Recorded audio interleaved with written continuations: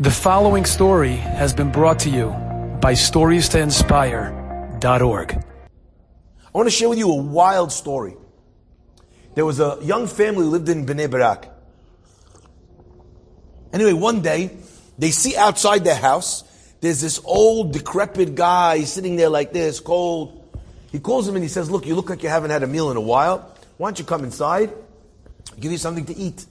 Guy says, "Thank you so much, I can't believe it." He gives him a little food. The guy feels so good. Thank you, thank you, thank you. The next day, 4 p.m., 5 p.m., the guy outside the house again. Welcome him in, have some food every day. 5 p.m., this became a thing. The guy comes, he has some sort of dinner by the house. Now, it starts to get a lot, but what are they going to tell the guy? He's hungry, he's outside. So they give him every day.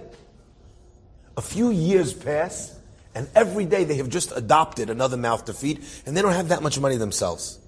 A few years go by, and this young family eventually has another child or two, and they decide they need to move to an apartment that's a little bit bigger. And the husband sits and talks to his wife, and he says, "Listen, honey, here's our chance to make a clean break from the guy who comes to dinner every night." His wife says, "What do you mean?" She says, "Well, he knows our address here. We don't got to tell him where we're forwarding our mail to. I'm not going to throw him out of the house, but when we move, we'll move, and then someone else will pitch in, and someone else will take care. It's not our responsibility to feed the guy dinner every day." The wife says, "You know what? You're right." They move to their new apartment. Anyway, the wife is there, all getting settled in. Comes dinner time. She's serving the dinner. She opens up one of the drawers. The wife lets out a scream that could wake the dead. Ah! Husband comes running into the room. Every husband in his life has had this experience. You come running in, you want to know who's dead, who did they elect to be the governor of New York? You want to find out what is the problem here?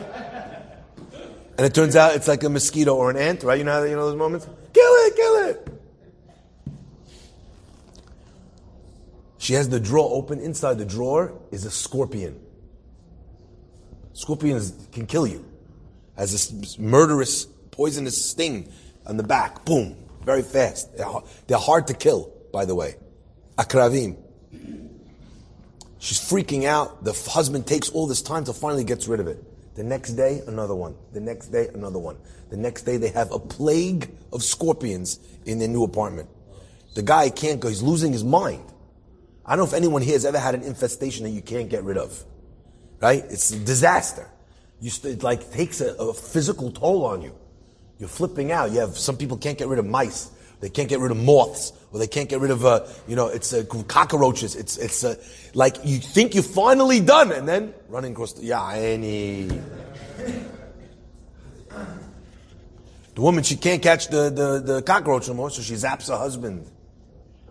The guy says to his wife, he says, this is a little bit crazy. He goes, "I'm going to go ask the rabbi." Goes to Rav Chaim Kanievsky. Sometimes I feel bad for the Gidolim, all he just wants to do is learn. The guy, now he comes in his pest control, Comes to the rabbi, he says, "Rabbi, Dachilak, I'm sitting here in my apartment every day, scorpions, I don't know what's going on, I'm trying to get rid of it, I would kill as many as I kill, there's always more, we can't find the source, no one understands what to do." Rav Chaim Kanievsky says, "Get me that book from on the shelf." Which book, he says? He says, "Get me the book," it says over there, Perek Shira. What's Perek Shira? Perek Shira is a book that says all the songs that all the animals, all the creations of this world, that they sing to God. And he gets the book. And he says, "Open up to scorpion, Akrav." He opens up to Akrav. And he says, "Read me the pasuk. What song is the song of the scorpion?" Matzeo Akrav Omer, the pasuk says, the Perek Shira says, Akrav Omer, the scorpion says, "Tob Adonai lakol. V'rahamav al kol ma'asav." God is good to all, and His kindness al kol ma'asav, on all of those that He has done, all those that He's created.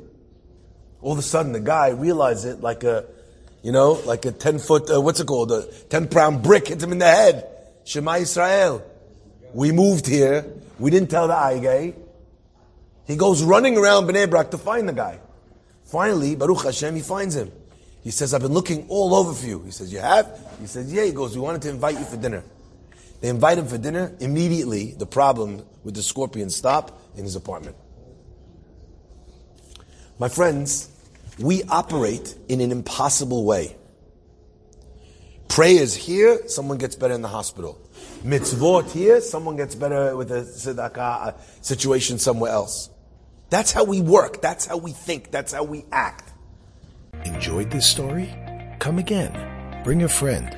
StoriesToInspire.org